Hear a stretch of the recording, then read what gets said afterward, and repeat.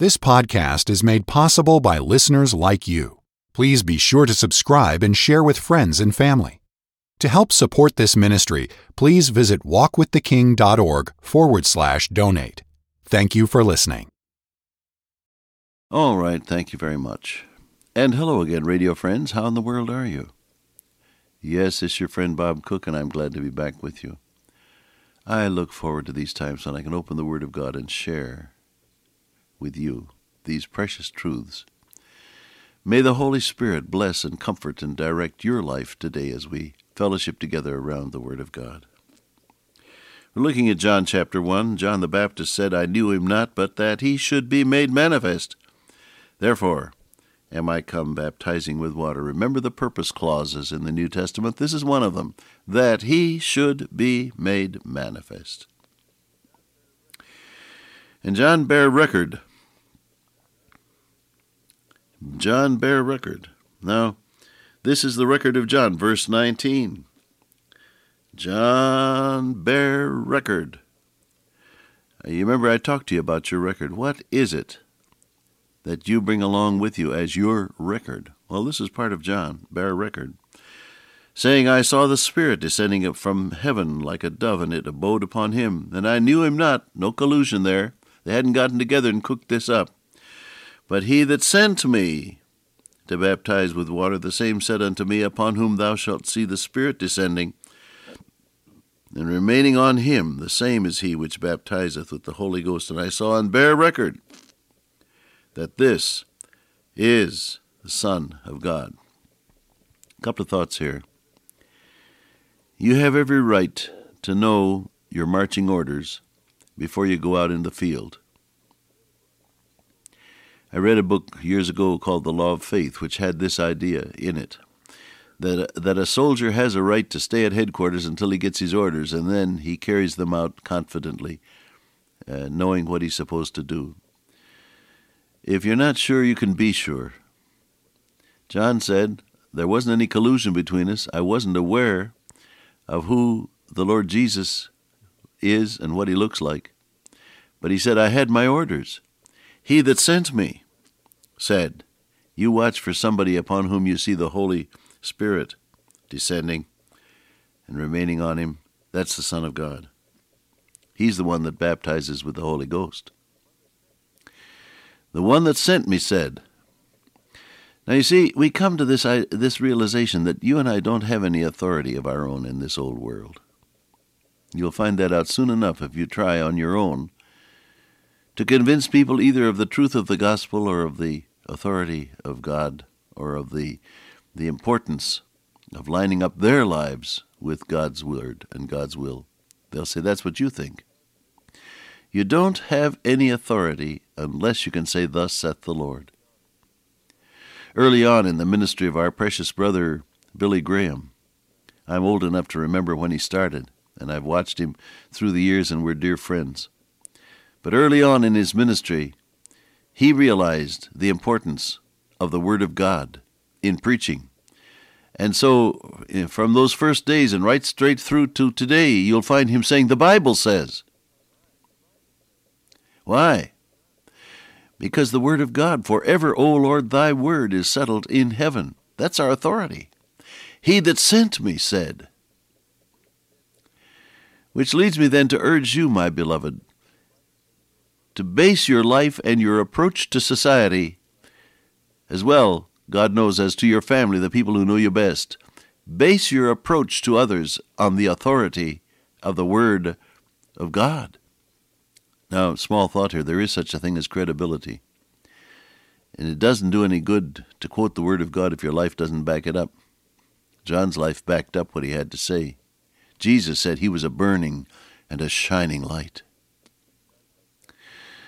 John's life backed up what he had to say. We have tragically had the experience of seeing some whose lives did not back up what they were saying. And that always causes a crisis of credibility. And people say, whom can you believe? Who can you trust? I know. Well, you can always trust your Lord. That's the starting point. And you can always trust His Word. But if you're going to proclaim His Word, your life has to back it up.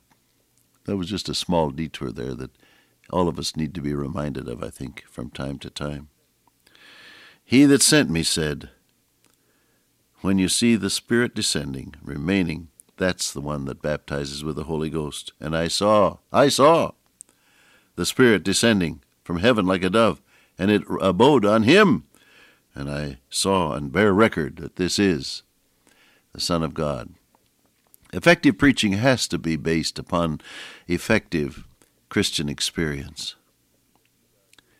Peter said, we are his witnesses of these things, and so is also the Holy Ghost whom God hath given to them that obey him. Effective preaching always has to be based on commitment to God, the fullness of the Holy Spirit, and the authority of the Word of God, all mixed together in a powerful proclamation of God's truth. May that be true of every one of us. God grant it. Being true to a divine call will always lead you to point to Jesus. If you want to know whether someone has been divinely called of God, just find out whether or not they're pointing to the Lord Jesus Christ. This also is a very fine screening device for plausible things that represent a deviation from divine truth. The world is full of plausible ideas that have grown, in many cases, into cults. And something that is perhaps worthy in itself has been blown up into a full system of belief that is apart from the Word of God. I was talking to someone not long ago, and he said, well, we believe in prayer, and we believe in miracles. Oh, yeah, and he was very definite about that. But one thing that I missed in that conversation was any reference to the Lord Jesus Christ. See, there's the difference. There are many helpful and plausible ideas, and you don't reject them so far as their basic helpfulness may be. But you don't base your life upon them entirely, because in many cases they tend to leave out the heart of the gospel, which is Jesus Christ is Lord of all. You understand me in that? So I say, pointing to Jesus as Lord and the Lamb of God and Savior is a very fine screening device if you want to find out what to believe and whom to follow. He said, whom you see, that's the one I saw, and I bear record. Being true to a divine call will always lead you to point to Jesus. Now, there's one other thought that I want to cover before time runs out. Look with me at verse 35 of John 1. Again, he says, the next day afterward, John stood with two of his disciples, and looking at Jesus as he walked, he said, behold the Lamb of God. And the two disciples, John's now, they were John's followers, heard him speak, and they followed Jesus. And the record shows later on in the chapter that they weren't following John anymore after that. They followed the Lord Jesus Christ. Jesus turned, saw them following, and said, what are you looking for? They said, Rabbi, where do you live? He said, come and see. They came and saw where he dwelt, and they stayed with him that hour, for it was about the 10th hour, 4 PM. One of the two was Andrew, Simon Peter's brother. He found his own brother Simon, said, we found the Messiah, which being interpreted is the Christ. He brought him to Jesus. And the Lord Jesus said, thou art Simon, the son of Jonah, thou shalt be called Cephas, which means a stone. Here you got Andrew and Simon Peter. They were John's disciples. John's disciples. Well, Peter wasn't, but Andrew was. I have to get that right. And the record would indicate that after that, they followed Jesus. Now I want to ask you something. Are you willing for your witness to Christ to cost you something in terms of either popularity or notice, visibility, or measurable success. That's what it did to John. They came to him later on, as recorded in chapter 3. We'll get to that by and by. Said, he that to whom thou bearest witness, he himself is preaching and baptizing, and all men come to him. John, you're losing your grip and you're losing your crowd. We're your buddies, but you're losing it. By and by, after all, John ended up in jail for his forthright preaching. Now I have to ask you, and ask myself, are we willing for our witness to Christ to cost us anything? That's a penetrating question, because if you're in business and you're true to Jesus, it may cost you a promotion.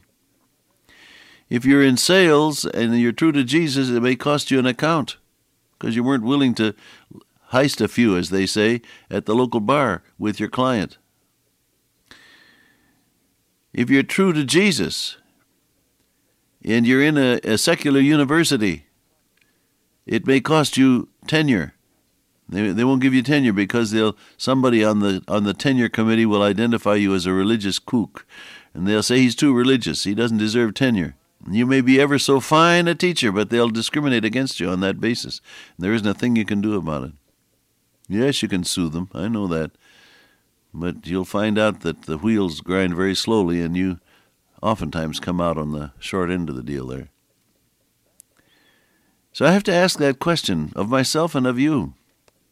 Are we willing, beloved, for a true witness to Jesus to cost us anything? It's one thing to sing all for Jesus, all my days and all my hours. It's another thing to come straight up against the fact that if you take your stand for Christ, it may cost you either your job or your loved one or a promotion or tenure or whatever. And if you're dating an unsaved boy or girl, it may cost you your sweetheart. You got to think about that. Now, the other side of it is, Paul said, whatever it has cost me, I count that just like so much refuse, so much garbage, that I may win Christ and be found in him. Yea, he says, I count all things but loss for the excellency of the knowledge of Christ Jesus my Lord, for whom I have suffered the loss of all things, and count them but refuse, that I may win Christ. He said Jesus is so much better that anything else looks like garbage by comparison. He said, he's the best. I got him. Have you decided that for yourself, beloved? John did. You don't find him complaining because his disciples walked off and followed the Master. Think about that. You want to think about it? And see what you're willing to do for Jesus, your blessed Lord. Dear Father, today, may we be true to Jesus. May we count the cost and gladly pay it. May we point to him in the process of doing our daily work, because we're in the purpose of God. I ask in Jesus' name, amen. Till I meet you once again by way of radio, walk with the King today and be a blessing.